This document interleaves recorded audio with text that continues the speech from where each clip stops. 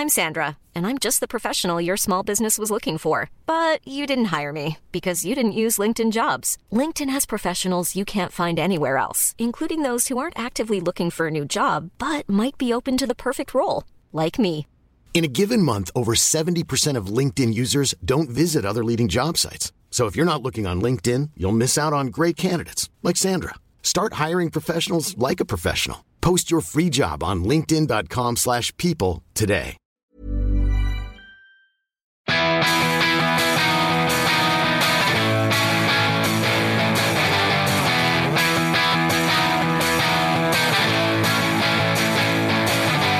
This is the We Are Going Up podcast. We've got the Football League covered. Hello and welcome. It is episode 108 of We Are Going Up. I'm Mark Crossley in my sort of festive jumper. David Cameron Walker's here.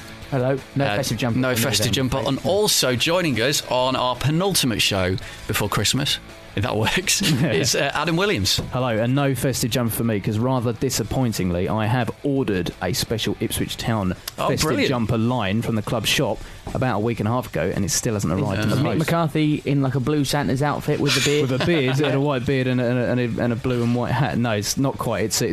It's a reindeer sporting an Ipswich scarf. Lovely. OK, before we go any further this week, let's tell you to go to audible.co.uk/goingup, where you can download yourself, as I didn't really quite get the drift of what you were saying at the end of the show last week, an audiobook for Christmas. Yes. Explain. Treat yourself. So go to audible.co.uk/goingup. And while you're wrapping all your presents and getting everything ready, running around the shops, getting all your last minute presents on Christmas Eve, you can have the soothing sounds of an audiobook of your choice in your ears. There you go. So audible.co.uk/goingup. So later in the show, we're going to speak to you a bit more, Adam, about Ipswich this season. We'll also talk about the FSF Awards, which happened this week. We're all raring to go for that. We'll see how we get on. We're also going to talk to Jim, who's going to be joining us on the phone because he was at the KP on Saturday for Leicester Burnley, the big game of the weekend in the Football League. But we're going to start... And sometimes we get accused of being a bit Watford heavy on this show, but we are going to start with Watford this week. We've tried to tone it down a little bit. You look at obviously you support Watford. You look at the results from the weekend. The one standout result was Sheffield Wednesday keeping their first clean sheet of the season, and we're in mid-December at Vicarage Road. 5 successive home defeats for Watford. And what's that? Your worst home run in 23 years? Yeah, something like that. OK, right. Well, on the line to talk to us about it, we've got a couple of people who should be able to tell us a bit more. Frank Smith is the Deputy Sports Editor at the Watford Observer, and Lionel Burney is a journalist, Watford fan, and the editor of Tales from the Vicarage. Guys, thank you very much for coming on the show. Before we go any further, though, and get into it, I'm going to play you something. Here we go. DC, you might have had a feeling this was going to happen. From our Championship preview show at the start of the season, I asked DC who he was tipping to win the Championship. I am really going to regret this. You're going to play it back to me. You're going to go for Watford, aren't you? So, but I am for once. I'm going to defy my natural feeling to be pessimistic and downplay expectations. But why should I? We should be optimistic. As I explained earlier on, we were playing the best football in the league last season, and pound for pound, we've got a better team this season. Zola is a wiser manager. It was always the plan this year to go up. Watford will be champions. You still sticking to that? Oh God, I'm cringing when I hear that now. I mean, I think all Watford fans had reason for optimism at the start of the season, but it's very easy to say in hindsight now. I think it was tempting to sort of airbrush over the loss of players like Vidya and Chalobah. And we didn't know that we were going to lose Abdi, and I think those are the 3 real key things in terms of the team that's gone wrong. But yeah, I mean, it couldn't look any more stupid, really, could I? Frank, what do you think are the main differences then to last season? What's gone wrong so far? Well, I think there's quite a few small contributing factors that all culminate in the sort of the bigger problem. I think you almost need to differentiate between Watford at home and Watford away, because I think away from home they haven't been that bad this year. I think they're unbeaten in 4 or something along those lines, and I think they're close to beating Borough and Brighton. In terms of being at home, I think their main problem seems to be that when opposition teams put 10 men behind the ball, they just can't break them down. It's not a completely new problem, because I think last year they struggled a bit at times with that. And I think when Watford have had chances at home, they just haven't taken them. They haven't been clinical enough. And I think Saturday was quite similar to other games where they played well in the first half and then just fell apart in the second half, and that's happened quite a few times. And it's especially on Saturday when teams put men behind the ball, it's important you remain patient and you don't panic. Whereas the other day they seemed a bit desperate in terms of trying to get the goal. And on top of that, when they do lose possession, they've been far too easy to break down. To be honest, there's about another 3 or 4 things that I could pick out. There's quite a lot that's been going wrong so far this season, to be honest. So, Lionel, let's bring you in. What's your take on the current problems at the moment that are engulfing the club? Yeah, I think I'll sympathise with something David said about optimism being very high at the start of the season, because I think there were grounds for that optimism. And when the first couple of games got underway and Watford won 1-0 at Birmingham, which is a difficult place to go, particularly on the opening day, and then demolished Bournemouth in terms of the scoreline, 6-1 at home. Although those who were at the match would have noted that there were sort of issues perhaps with the team, but you could have put that down to the new faces still bedding in. So I don't think the optimism was misplaced, but I think as a sort of the summer has given way to autumn and now the sort of depths of winter, the issue with the team is that there's just no pace in it. There's just no cutting edge that was evident last year with the 3 that David mentioned, Vydra up front and Chalobah and Abdi in midfield. And Frank's point there about needing to be patient when breaking down teams who come to Vicarage Road to defend, knowing that there's no real goal threat in the side at the moment. I disagree with that, because what Watford need to do is up the tempo more. They need to play a game that actually hurts the opposition, and at the moment we're clutching at straws saying we created this chance or we created that chance, but really we haven't actually got at these teams. Particularly you can't really make much of a defence for the case that we've lost at home, 3-0 against Yeovil and 1-0 against Sheffield Wednesday. No disrespect to those 2 sides, but they're the bottom 2 sides in the division. It seems to me that at the start of this bad run, particularly at home, there were a couple of games where, the Derby game in particular, where it was a pretty close run thing.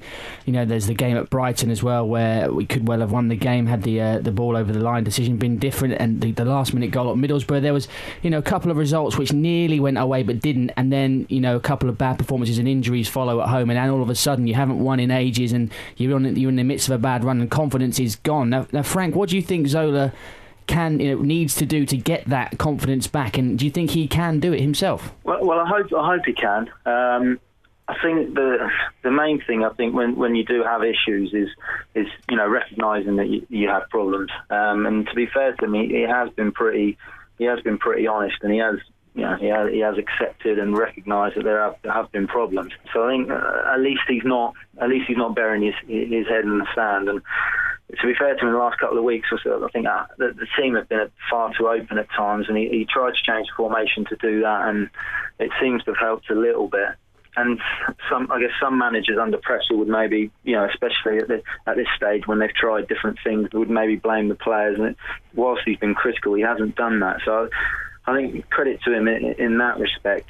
The thing is, like you say, it has been a bad run, and I'm hoping he can, because he is a gentleman, and I think, like you mentioned there with those 2 games, we haven't been terrible all the time. There's been kind of flashes, but it has been too kind of few and far between. But in terms of Lionel's point about the pace, I think he's right, and I think Watford could have benefited from having a bit more pace up front. But I do have a bit of sympathy for Zola as well, in terms of when you look at the type of players that have gone, the likes of Hogg and Vydra, people like that, that replace, not a direct replacement for Vydra, but the likes of Irani, who was brought in, hopeful that he could fill that holding midfield role. He hasn't performed, even though on paper he looked like a decent acquisition with about 10 years La Liga experience. And Acuna, he's struggled a little bit. I know in the summer I spoke to a kind of a head of recruitment at one of the other championship clubs, and he said that they were looking at him, and that he backed him to be a big success. So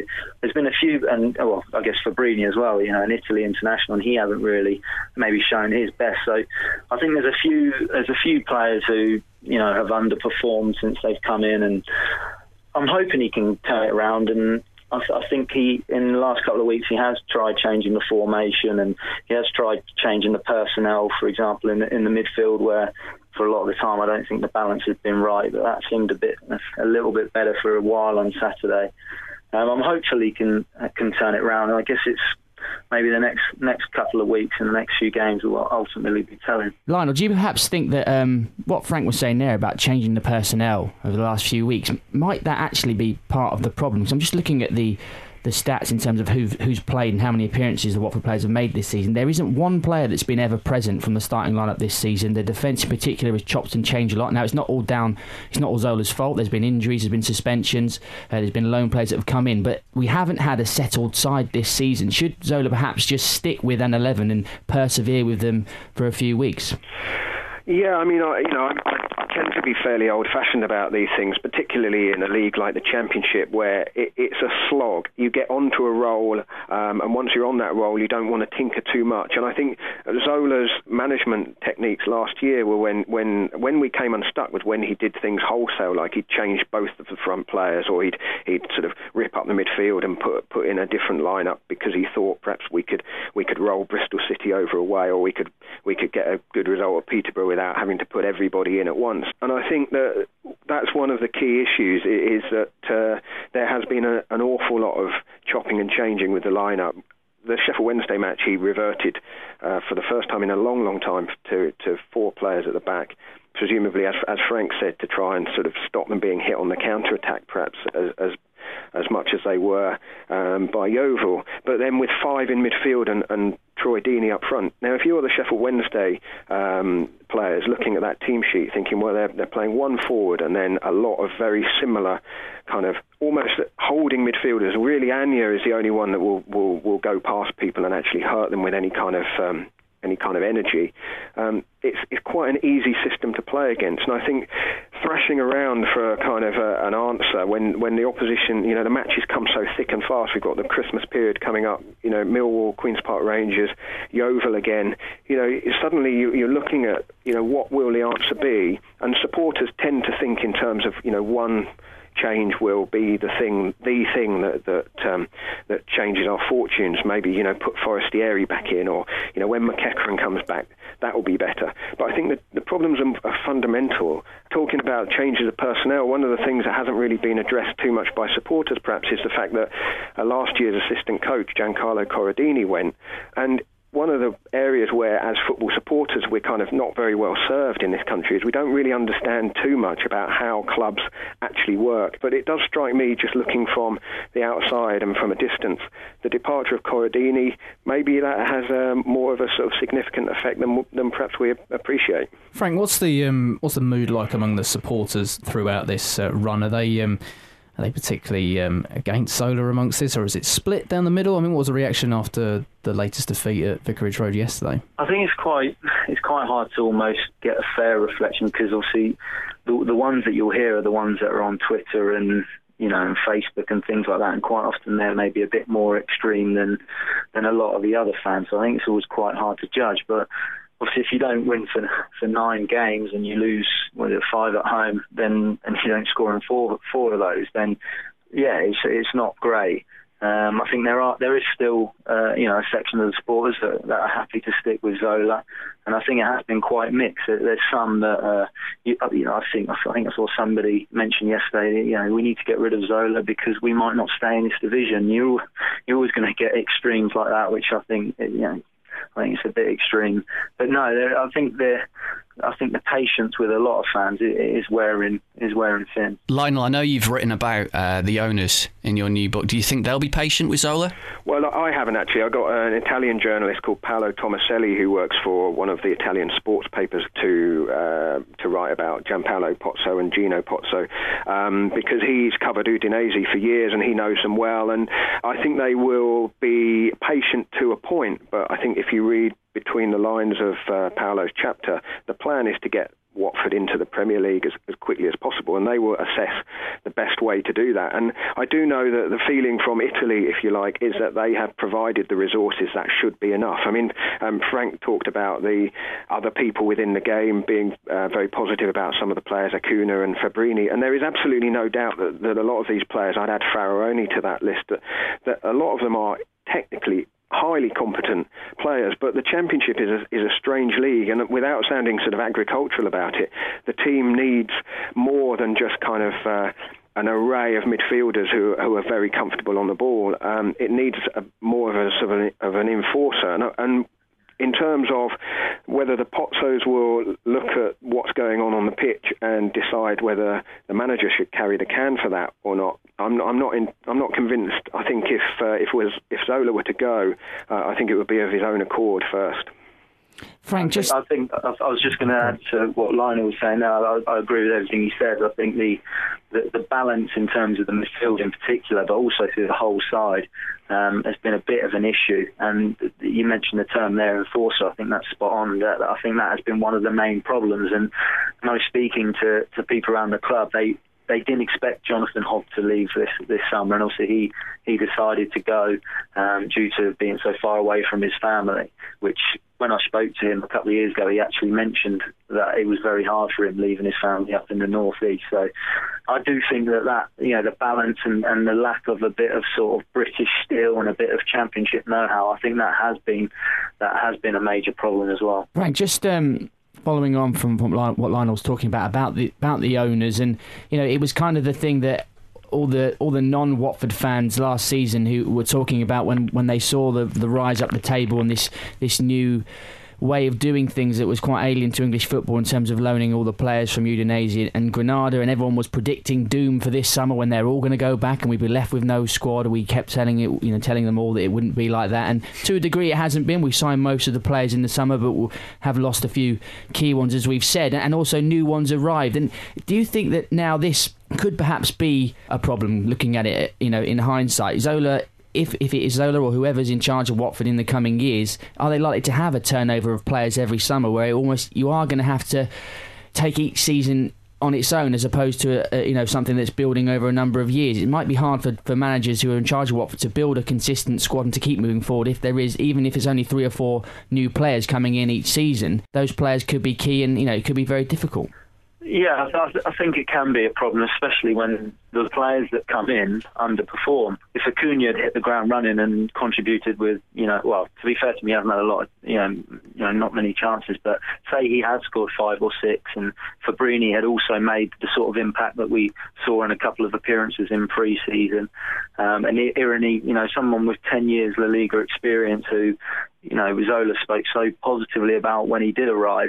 If those sort of guys performed, a lot of the problems that we're kind of talking about now could have been addressed.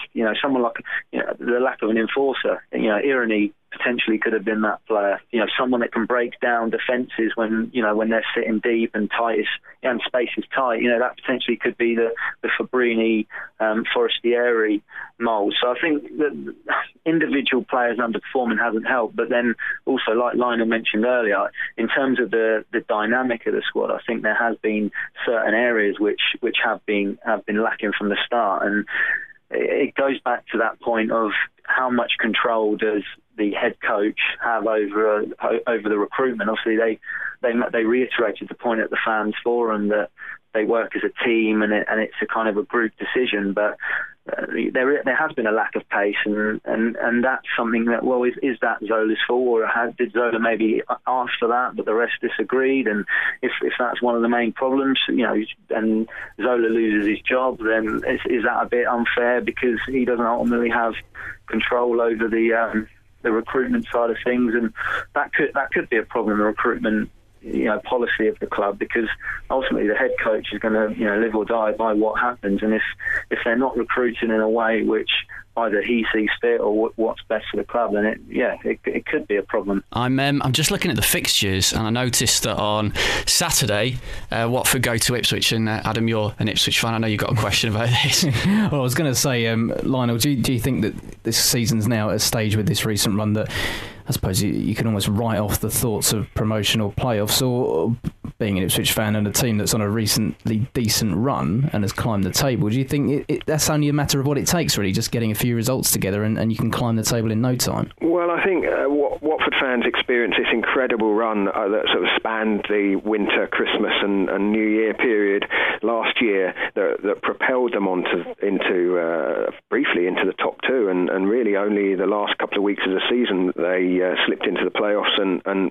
then obviously lost the playoff final. So I mean, nothing in the Championship is ever decided until you're completely out of it. I mean, you couldn't necessarily rule out Watford going on a run of sort of 8 or 10 games in which they completely reverse their fortunes. Unfortunately, the evidence currently appearing before our eyes on the pitch doesn't offer us a great deal of hope for that. Frank, I want to try and sprinkle a bit of optimism into this discussion. I mean, it's not going very well for us at the moment, but when we try and get a bit of perspective, look at this season, last season and the seasons gone by, you know, until the Pozzos arrived at Watford, a seemingly yearly occurrence was our best player would be sold in the summer. You know, we'd have seemingly annual threats of administration. There were managerial changes. Mackay left to a better job. Dyche, you know, was unfortunately sacked, but perhaps not really his fault. But, you know, and you had the Lawrence Bassini era as well, which was fraught with problems. There was a lot of negativity around Watford, and it was a difficult time sometimes to be a Watford fan. We were always struggling with relegation, and even if we don't go up this season, even if this season does turn out to be a bit of a disappointment, Watford as a club are in a better position than they've been for a long time. Definitely, yeah. You mentioned there, you know, off the field, the club's going very well. You know, the East Stand, which has been, you know, everybody's been waiting for such a long time, that's getting done. The Southwest corner will get done after that. All of those things are all positive. Off the field, the accounts look a lot better. And if you look at Granada and you look at Udinese, and, you know, the Pozzos bring long-term success, and whether it's this year, whether it's next year, whether it's the year after, I'm pretty confident Watford will get promoted to the Premier League, and I think it is a matter of time. Those guys have the track record to do that. And having met Gino Pozzo and spoken to him for around half hour, I was amazed at how intelligent he was in terms of, you know, football intelligence. He was such an impressive individual, and that's one point that, you know, Scott Duxbury and Gianfranco Zola keep pointing out, is that Gino Pozzo really does know his stuff. He's not one of those owners who, you know, have got a lot of money and, you know, they're irrational with it and they don't really understand football and how it works. You know, this guy knows what he's doing. He knows how to bring success to other clubs, and they've proven that at Granada and Udinese, and I'm sure that all of the mistakes that are being made this year and were made last year, I'm sure they will, you know, Gino Pozzo and, you know, whether it's Zola or somebody else, that they will learn from these mistakes, and I'm pretty confident eventually that they will gain promotion. Like Lionel says, you can't rule out anything in the Championship, and you know, if you look at the quality of Watford's squad, you wouldn't rule them out going 7 games unbeaten or 8 games unbeaten, and you win 5-6 games in the Championship, and you know, your season looks completely different. Lots of games, obviously, over the next few weeks, with it being Christmas as well. Lionel, do you reckon there'll be any activity in January in terms of changing things around if this run carries on the next couple of weeks? I really don't know. I mean, there's been a few murmurings from Italy that there might be 1 or 2 reinforcements to come in, but at the moment, you would be more concerned, as I said before. You know, there's already a lot of players to choose from, but there isn't a team yet out of those players. And I think if we look back at the start of last season, that was my big concern, was that Zola was being put in charge of a kind of football equivalent of Ready Steady Cook, with a load of disparate ingredients in a carrier bag for him to try and conjure some gourmet meal from, and working out whether, you know, custard powder will go with tuna. And he managed to do that. He managed to create a football team largely because of the individuals that he had to work with. This year, the bag of ingredients, it doesn't appear to suggest a sort of a menu topping meal, if I can stretch that analogy any further. But I mean, you wouldn't rule out necessarily a sort of throw of the dice, but I wouldn't have thought that they would do anything particularly drastic. I mean, just picking up on what Frank said about how healthy things look from the perspective of the Pozzos owning the club. I mean, these are people with an impressive business pedigree. They don't do things in a hurry. They're not particularly rash. You know, they've made multi-millions from the sale of and purchase of companies. But I don't think that they will just keep throwing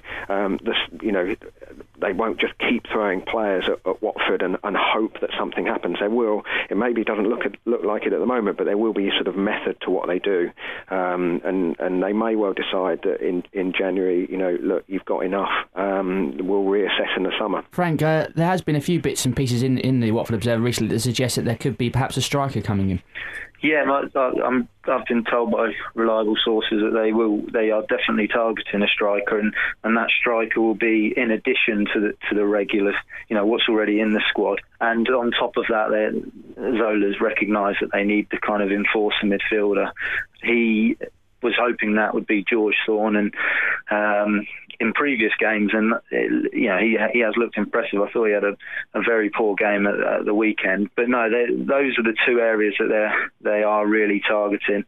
I think Lionel made a point there about they're not going to just keep throwing players at it, and I think if you look at the Watford squad, they're better than not winning 9 games in a row and not winning at home for 5 games. And whilst they will bring in maybe a striker and try and secure Thorne on a longer deal, or maybe bring in another enforcer, but I don't think there's going to be wholesale change. And I think it's one of those where Zola might be given a couple more players, and then he'll be asked to turn it round, and it will then be up to him to use the tools at his disposal to turn it around. Lionel, while we've got you here, I just wanted to ask you about the new book, Tales from the Vicarage, Volume 2. The first volume came out last year. Each chapter was by a different person who had a story to tell about Watford or a different connection with Watford. Who are the sort of people you've got in this year's volume? Well, as I mentioned earlier, Paolo Tomaselli, a journalist in Italy who's got a lot of experience covering Serie A and knows the Pozzos pretty well. He interviewed Gianpaolo Pozzo, who is the father of Gino, and Andrea Carnevali, who's kind of in charge of Udinese's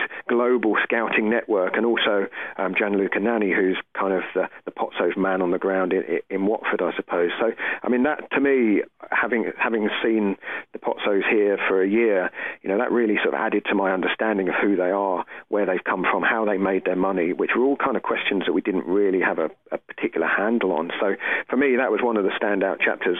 We've also got Mike Waters from the Daily Mirror, who's looked back 30 years to a trip he made to go and see Watford play Levski Spartak in Sofia in the UEFA Cup, which is the Europa League before it was rubbish. He's kind of painted a picture of an incredible trip behind the Iron Curtain, at a time when East and West were solidly divided, and all sorts of things happened to him on that trip. He was offered an evening with a Bulgarian's wife in exchange for his Watford sweater. Perhaps not something that happens too often these days, I don't know. But yeah, the idea is to kind of get a collection of writers with different styles. We've got some journalists and bloggers who all have some kind of connection with Watford. So it's been a really good fun thing to put together again, and hopefully people who get it for Christmas will enjoy it. Nice little plug at the end. Brilliant. Thanks for coming on, guys. We appreciate that. That is Frank Smith, Deputy Sports Editor at the Watford Observer, and Lionel Burney, journalist, Watford fan and editor of Tales from the Vicarage. Next, we're going to turn our attention to the top of the Championship, talk a bit of Leicester and Burnley, and as Adam is here, a bit of Ipswich too.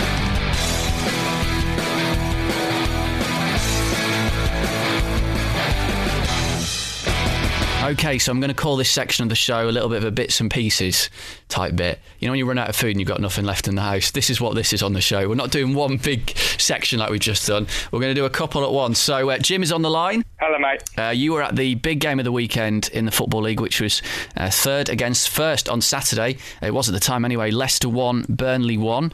You went ahead thanks to that David Nugent penalty, but that man Danny Ings on target again. What did you make of the game? Yeah, I was thoroughly impressed with Burnley. I've seen them a couple of times this year, and I knew they were going to offer us quite a bit of a challenge. I thought we had the best of it in the first half, but I think we paid for our missed chances. Could have been a couple of goals to the good, and probably should have been by half-time. And I think Sean Dyche should just galvanised his troops a little bit coming up after half-time and said, look, we could be 2 or 3 down here. We're not. Let's go out there. And obviously an immediate impact with Danny Ings equalising just after half-time. Could have lost it though, couldn't you? Danny Ings really should have scored when he was through in the second half. Yeah, that was probably their other obviously clear-cut chance. I mean, we had a few of our own. There's one Jamie Vardy chance at the end where I think it was Lloyd Dyer went to the byline and stood it up for him, and he headed it wide from all of 4 yards with the keeper kind of taken out of the equation because he'd gone to the front post to stop the shot. So But I think both teams can feel a little aggrieved, but probably a draw was quite a fair result, I think. Had you been worrying a little with those couple of defeats in the last few games? A little bit, but I think with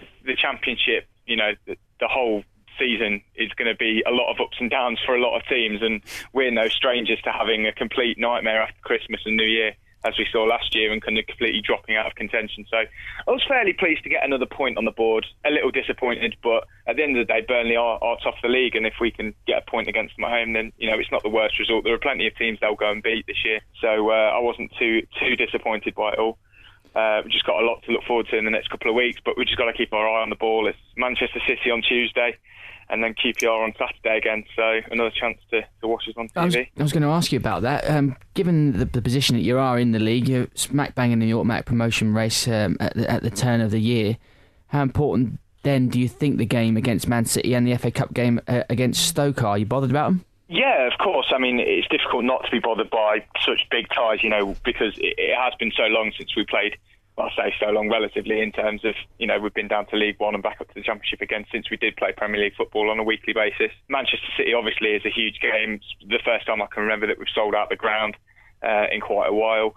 But Pearson's made no secret of the fact that the league form is the priority, and he'll make changes accordingly, and we'll just roll with it. I mean, it's only really honouring the talents of the players that have got us there so far, so it's a fair decision in my view anyway. Just one on Burnley, now that you've seen them play. Is this about Kieran Trippier and your man love for him? I'm not going to mention he's man of the match, didn't he? He got it from Sky at the weekend, another good performance. But I was just going to say, there are still some people who are, given that no one expected Burnley to do as well as they have done this season, who's still predicting them to perhaps fall off, and maybe yourselves or maybe even Derby or someone like that could take that other spot alongside QPR if that's the way it's going to be. But do you think, having seen them, they've got what it takes to be genuine automatic promotion contenders this season? If I was a Burnley fan, I'd be thoroughly encouraged by what I saw on Saturday in terms of you're not always going to play your best, and they still managed to grind a point out of it, and they managed to come out second half and come at us. And I'm going to be honest, we're probably going to have one of the strongest records in the league at home this year. There aren't many teams that will come and take any points away from the King Power, let alone 3. Or even 1 in their case. So I think they'll be there or thereabouts. I still have lingering doubts about whether they're automatic promotion places. Maybe they will be dropping down to 3rd or 4th over the course of the season. But certainly that partnership of Sam Vokes and Danny Ings up front looks more than capable. I think a lot of people at the King Power were probably quite surprised, similar to DC's point, in that looked at the table and went, Burnley will be pace setters, but they'll kind of burn off. But they have got quality in that team. Michael Kightly was decent. Trippier, as you said, put in a good performance. And they've got a solid back line as well, and one that repelled one of the most potent attacks in the league. So, I can't do anything but praise them, really, from what I saw on Saturday. Only the best cutting-edge analysis of the Football League on this show. Adam's got a question for you. Jim, there are a couple of Leicester fans that I know who are a bit downbeat about that result actually yesterday afternoon. No, that's not the question you were going to ask. What was I going to ask? You're going to ask about the X Factor. Oh no, I was going to ask why you're watching that instead of Sports Personality. Oh, because there's a representative of Leicester, isn't there, in the X Factor final? Yeah, and also that's what you're going to We've got to it now. We've got to it. Yeah, I've just remembered what it was. Also, who are those two who were in the crowd last night egging her on? That was Jeffrey Slupp and Liam Moore. They don't give the best interviews. No, they didn't say anything. I think it's fair to say. And also Caroline Flack got the name of our mascot wrong, which kind of incensed a lot. Yeah, what did she call him? Called it Foxy the Fox or something, when it's actually Philbo. Philbo the Fox. Oh, Philbo. That's something ridiculous. Like Felix to be fair, you said that what it was. It was Felix the Fox. You said it didn't have much charisma, but I think they had more than Caroline Flack. No. Well, she's apparently half the team are down there tonight, so I wouldn't be surprised to see Paul Konchesky popping up on your screens tonight when she wins. Didn't think we'd be covering this, did you? We came in to do the show this week. All right, cheers, mate. We'll catch up with you at the awards. Have you got your glad rags ready to go? Yeah, got my black tie ready to go, so I'm looking forward to it. Good stuff. All right, mate. Speak to you. Well, I'll see you tomorrow, but we'll speak to you on the show next week. Cheers. That is Jim. I'll get rid of him. Okay, Adam, Ipswich. Tell us about this brilliant run you've been on. I think was it 3 defeats in the last 16 games or something like that. Yeah, no, and unbeaten in the last 6 away games. Obviously, the latest of those being a 0-0 draw at Has Forest. This got any correlation to Mick McCarthy's beard? Well, you could say that the wise powers of his facial hair perhaps are working a trick. Is this a Tom Huddleston situation? Until you lose, just keep growing it. Yeah, and indeed Dean Gherkin, the goalkeeper, sports a rather impressive beard as well, has to be said, which he's kept growing quite immensely beyond the So end your of November. penalty decision at Forest, I thought it was a good decision. I thought the keeper tried to pull his hands away, but Steve Claridge on the Football League Show didn't seem to think so. Yeah, no, he was adamant that it was. Yeah. I actually, it's a bit hard to tell really. It was one of those ones that you look at it from one angle and it looks like Cox has started going down before there's a challenge with Dean Gherkin, and then you look at it from another angle, which Billy Davis said, and he said he looked like he had a guilty look on his face, but it was probably because he thought, oh no, I'm going to get punished for this when I've done my best to get out of the way. It's one of those ones that 50% of the time it probably goes your way, the other 50% of the time it doesn't. So yeah, we weathered the storm, but we had a couple of chances ourselves, has to be said, but we also were indebted to Dean Gherkin for pulling off quite a couple of decent saves. But I'm very pleased with that result. A clean sheet at a side like Forest, especially at home, is no mean feat, I think, in this division. And performances in the last 2 or 3 weeks have been very encouraging. I saw them a couple of weeks ago at Charlton, where it was a bit of a strange game. We came out of the blocks and we were all over them for the first 5 minutes and scored, and then for the next 85 we looked solid and we looked organised and we just resisted what was thrown at us. I wouldn't say that Charlton are the best team in the division at the moment. We'll probably come to that later on, but then they followed it up with 2 pretty decent results against Blackburn and Huddersfield, and as I said, 6 games unbeaten on the road. They just seem to have turned a bit of a corner in the last couple of months, but you never, like we said earlier on about other teams, you never know what's around the corner in this division. You could quite easily go on a run without winning for 6 games, as well as staying unbeaten for that length of time. Well, as we mentioned earlier, what's around the corner for Ipswich is the visit of Gianfranco Zola's Watford. Should he still be there? Wager. Yeah, I think given everything we've been talking about, the doom-laden scenarios at Watford and the upturn in form at Ipswich, it's got to be a Watford win, hasn't it? Probably has, actually. Home form actually has been a little bit up and down actually for us. We've pulled off some decent results, but at the same time we've dropped quite a few points and conceded a few goals. Especially in games where we've actually scored early and then we've not managed to hold on. A couple of examples come to mind: Leeds and Leicester a few weeks ago when Dave Nugent scored his 387th career goal against Ipswich in that game. So yeah, it's a funny one. You were talking about it earlier on, that actually Watford away from home are a bit more play a bit more freely and without pressure. It's the kind of game where the week before Christmas we might rotate a few, and you never know. But then you do have Doncaster and Bournemouth away after that, and then Charlton at home on New Year's Day. So, there are, and as well, notwithstanding what we've just said, but, if you look purely at the form table, Ipswich at home would certainly, McCarthy is going to be saying to his players, this is a game we should be winning next week against Watford. So 4 fixtures there where a real opportunity to extend this run, and you could be sitting pretty come turn of the year. We could be, and I think an important part of how that plays out is how he rotates the squad, and he's done it quite impressively actually for the last 2 or 3 weeks where we've had a midweek game on the back of a weekend. He's actually rotated quite a few of the front 6 in order to keep them fresh. So you've seen the likes of Frank Nouble getting a few more starts now after a prolonged period on the bench. You've seen the likes of Ryan Tunnicliffe occasionally drop out for players like Paul Taylor, and indeed I'm trying to think of 2 or 3 others now, but my mind's gone blank. Jay Tabb plays on and off, and there's a couple of other players who've come into the reckoning in recent weeks. Anthony Wordsworth being another one who's spent a bit of time on the sidelines recently, who are playing a bit more of a pivotal role, and I think Mick McCarthy recognises that from when he first took over about this time last year, that when we actually got to the Christmas period, there were a lot of tired legs, and I believe they played a game at home to Brighton from memory where they just looked completely out of it for the first half an hour because of the sheer weight and number of games at that time of year. Going to watch that game very closely, see what happens on Saturday. Right, a few more thoughts on the weekend just gone, the last few days of action. After this, it's time for My Club celebrating 125 years of the Football League. We're giving fans 125 seconds to tell us all about supporting their club, and today it's all about Peterborough United. This is We Are Going Up, My Club in 125 seconds. Hello, my name is Jamie Jones and my club at Peterborough United. So, Jamie, can you remember the first time you ever went to London Road? Yeah, it was a long time ago. Back in May 1984, we drew 2-2 with Darlington. The odd thing about that game was the season had pretty much finished, and there were only 1,900 people in the ground that day. Thankfully, we get a few more in now. And which player has the honour of being the first player you ever saw score for Peterborough? Trevor Quo. Joe, who was a local lad and a genuine club legend. He still is now. Yeah, really, really nice lads. It was a good game that day from what I can remember. Yeah, I was only 7 though. Building on Trevor, who's your favourite Peterborough player of all time that you've seen play? Oh, that's quite a difficult one. I mean, back in the early 90s, when we first got promoted to the second level, we had an excellent striker called Tony Adcock, who we managed to steal from Northampton, which is always nice to steal players from them. And he was my first real hero. I think of the modern era, it would have to be George Boyd, who's just a marvellous servant to the club and a quite unbelievable footballer and part of the Holy Trinity with Mikhail Smith and Aaron McLean. And now it's brilliant to see him in the Premier League with Hull. Jamie, you do a Peterborough United podcast, don't you? And I'm interested to know, has that changed your experience of being a Peterborough fan at all? It has a bit. I mean, we've been doing the podcast now this is our 4th season. We're going to finish at the end of this year. We figure we've probably done enough. But is that a sort of hint to us? No, at all. So we do get a lot of feedback from fans, and it does make you see things differently. I've been lucky enough to interview Darren McAntony a couple of years back, and that was a real experience as well.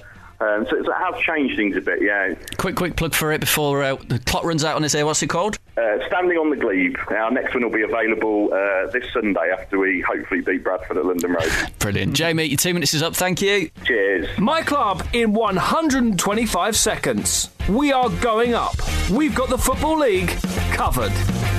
Right, we'll have another one of those on the show next week. But before we get started on our weekend review, though, I've got a quick email to read you. This is from Corey Doviak, who's listening in New Jersey, and it reads as follows. Excellent. Hi guys, just found your podcast by accident on iTunes, and I'm a huge fan. In the USA, we've got complete access to all BPL games on TV and some speciality shows on radio, but we've got nothing on the lower leagues.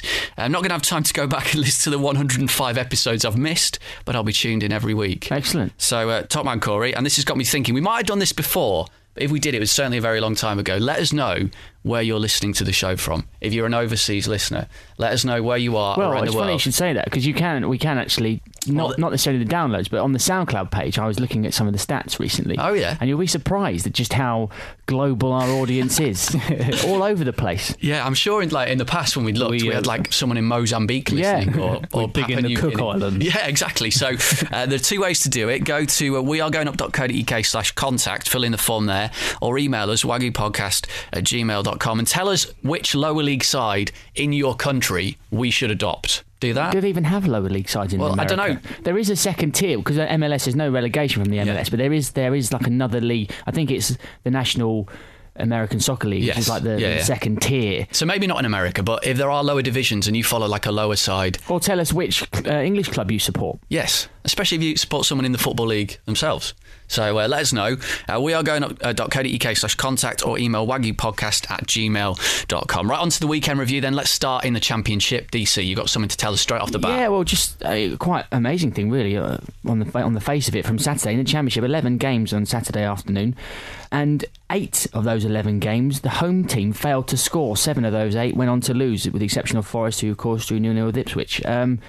It seems to me, this is just completely sort of an observation off the top of my head. I haven't looked into it in any detail at all, but it seems to me that away wins are increasingly a little bit more common. Are away wins getting easier, Rude? Is that what you're saying? Yeah, I think they might be. Adam? Well, as a team who recently had a bit of an upturn in form away from home, I think they probably are, and we touched on it a bit earlier on, didn't we? That teams seem to play with a little bit more freedom and expression when they're away from home. I don't know where... I think that's because we've got a load of teams in the Championship who get nervous in front of their own supporters all of a sudden because there's a weight of expectation. Well, should we talk about some of the teams that did win away from home this week? Matt Phillips certainly didn't care about not celebrating, did he, against his old club? And good to see it as well. Yeah. Blackpool 0, QPR 2, so QPR going back top of the Championship. He's picked up a bit, hasn't he? I think Matt Phillips of recent weeks scored a cracker. I thought Blackpool created quite a lot in that first half, though, from the looks of the highlights. They did look like they played well. And when they conceded that first goal, they kind of... It fell off then at that stage. Chances that they had. There was a mini Classico as well in the North East. Certainly was. Karanka against Oscar Garcia. Brighton going great guns at the moment. 16 points from 21 now. And Matty Upson, who's getting married today as we record. But is he going to have the headband on? What's he going to look like in the wedding photos? Terry Butcher-esque. Yeah. Because he got caught, didn't he? Top of the Derby, another win. Steve McLaren revolution continues. 6 wins in a row. They won at Charlton, who, as you were alluding to before, are certainly struggling, aren't they, down there at the bottom? And Leeds winning as well. 3-0 at Doncaster in the big Yorkshire Derby, so they're up into the playoffs now. And Wigan appointing Uwe Rosler, the latest team to win, just winning 3-2 against Bolton a few hours ago as we record. Yeah, a particularly impressive acrobatic goal from Nick Powell on loan from Manchester United. And interestingly, this is before the game, James MacArthur came out and said that he's pleased to see, after the Europa League game against Maribor in a week, that we're going to return to the passing style of football that they were noted for under Roberto Martinez, which, I think is quite telling. There was a lot of fans who were unhappy with the style of football that Owen Coyle was playing, and clearly the players were too. And it just makes sense, surely, when even though they were relegated, they did have that, a good few years of embedding a philosophy into that football club, and the players were there, surely are more suited to playing that style. So it makes sense, that Rosler is going to continue that. He had the reputation for it at Brentford, and I think you've got to watch out for Wigan now. I recommend you go and read the bit that Daniel Gee did on our website called The Coyle Experiment, the blog that he did, to read about it from a Wigan fan's perspective. You know how she scored in that game as well as Nick Powell, don't you? Second week in a row. We didn't play it last week. A massive oversight. Good to see Neil Dans back on the target. Right, what are you doing breaking the studio? League One. Adam, much needed win for MK Dons. They were right down the bottom of the form table. How have they beaten Wolves at home? Ridiculous. But yeah, great victory, 2-0 at Wolves. Yeah, and an absolutely stunning second goal as Ben well Reeves. to cap that off. And well, that's 2 defeats in a row, isn't it, for Wolves? So yes, of course, it's a bit of a person wobble. that started off the defeat to rub insult to injury was the person that looks like me, apparently. Oh yeah, of course, that's right. Patrick Bamford with another. Mark Warburton has been appointed as Brentford manager. Who appoints a manager at 11 o'clock on a Monday night? We did the show last week. I got home, about to start editing it, and then it's like the whole of that chat was completely out the window now. Yeah, but I think we did mention it briefly. I think, and I think it's an interesting appointment. He seems to have. He's one of these guys that's got a very good reputation within the game. I don't think outside of Brentford or in the wider sort of more casual fans don't really know who he is, but he certainly seems to be a progressive character. He's the guy that started and founded the Next Gen series, which was a sort of under 21 competition that's run for a few years. He used to be a youth coach at Watford. He's got experience of bringing through a lot of those good players that came through at Watford, such as Marvin Sordell, Sean Murray over the last few years. And he just seems to be very kind of one of these new breed of people that's, got a lot of praise. I've seen, I think he was quite heavily involved in the book that Mike Calvin has written about scouting called The Nowhere Men. I think he was interviewed for that book, and I saw Mike Calvin praising him on Twitter as well. So, he's not an expected appointment, but fair play to Brentford for going for him. And he got an injury time winner, last minute winner in his first game, which is always good news. Jonathan Douglas with that goal, and they beat Oldham 1-0. Adam, I've got some Graham Wesley comments for you that you might be interested in hearing. Not you in particular, not about you. Port Vale 2, Stevenage 2, one of 4 2-2 draws in League One over the weekend, stat fans. Now Stevenage down to 10 men. Who are the stat fans? I don't know. Stevenage down to 10 men. Come on. Michael Doughty. Come on, 2-2 draws. was shown a second yellow. So Michael Doughty sent off. Graham Wesley afterwards said, I was staggered by the decisions being made out there today. I've got 7 cards for my team again. We're going to get another fine from the FA for what I don't know. One of the officials said to me, we're well aware of what's going on. And I beg the question, what does that mean? What is going on? I'll tell you what's going on. There's a prejudice amongst the officials that's going against us. Your reactions, please. Is there a prejudice from Football League referees against Stevenage? Well, he does have a reputation, doesn't he? And I do certainly think that reputations for players and managers and teams can precede them. I think in the case of someone, I think Joey Barton in the past is a player that, and people like Robbie Savage in years gone by. If you get Dennis Wise, if you get a reputation for being, a dirty player or maybe a diver in the case of Ashley Young or whoever it may be, I think subconsciously perhaps referees might be quicker to focus on you rather than somebody that they may not expect that behaviour from. But is Graham Wesley right in this case? I'm not sure. But something else about Graham Wesley? He was on the radio last week saying that he thinks you should get 4 points for an away win, which most of the teams in the Championship would probably vote for this week, given what we just said. Definitely. Carlisle, Tom Lawrence, on loan from Manchester United, first ever senior game of football, and he scored a couple of absolute beauties, didn't he? Yeah, especially the one where he dribbled in and out of about... This is a 4-1 win against Tranmere. Ricky Villa light.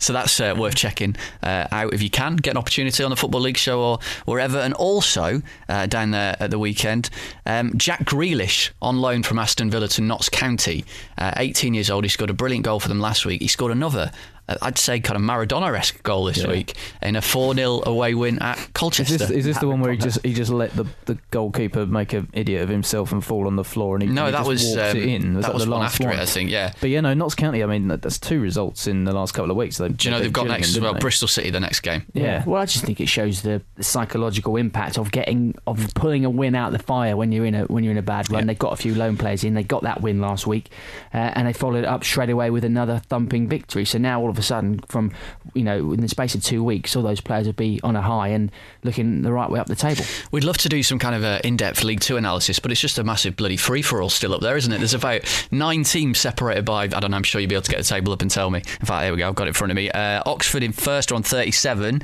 and Morecambe in 9th are on 32. Yeah, so 7 points separating 9 teams. And then you go down to the bottom as well, and you've got Northampton and Torquay are currently occupying the 2 relegation places on 18 points. We should mention Chris Hackett's penalty for Northampton, one of the worst bits of football of the weekend at Bury. Awful penalty. There was a worse bit of football at the weekend than that in the Shrewsbury game Tom in League Eaves. 1. Tom Eaves. From Bolton. Shocking.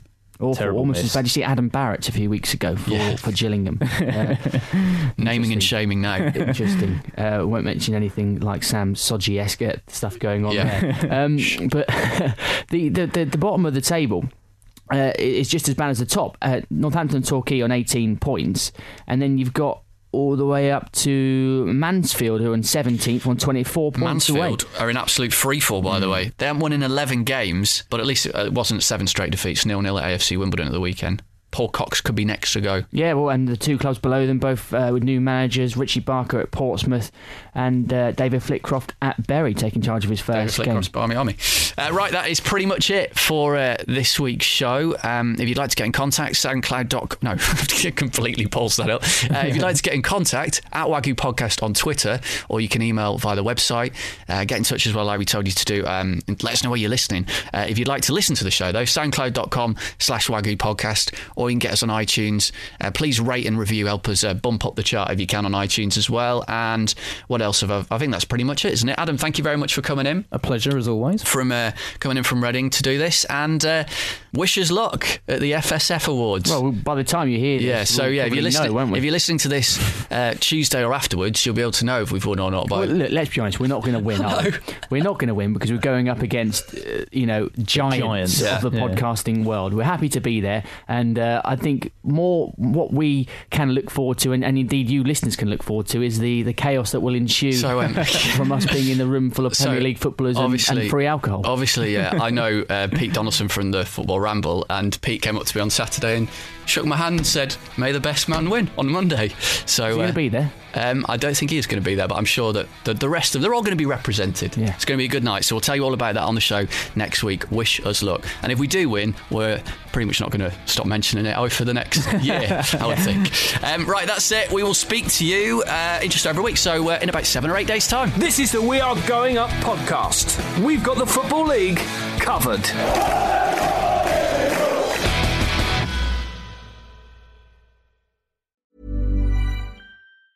Mom deserves the best, and there's no better place to shop for Mother's Day than Whole Foods Market. They're your destination for unbeatable savings, from premium gifts to show-stopping flowers and irresistible desserts. Start by saving 33% with Prime on all body care and candles. Then get a 15-stem bunch of tulips for just $9.99 each with Prime. Round out Mom's menu with festive rosé, irresistible berry chantilly cake, and more special treats. Come celebrate Mother's Day at Whole Foods Market.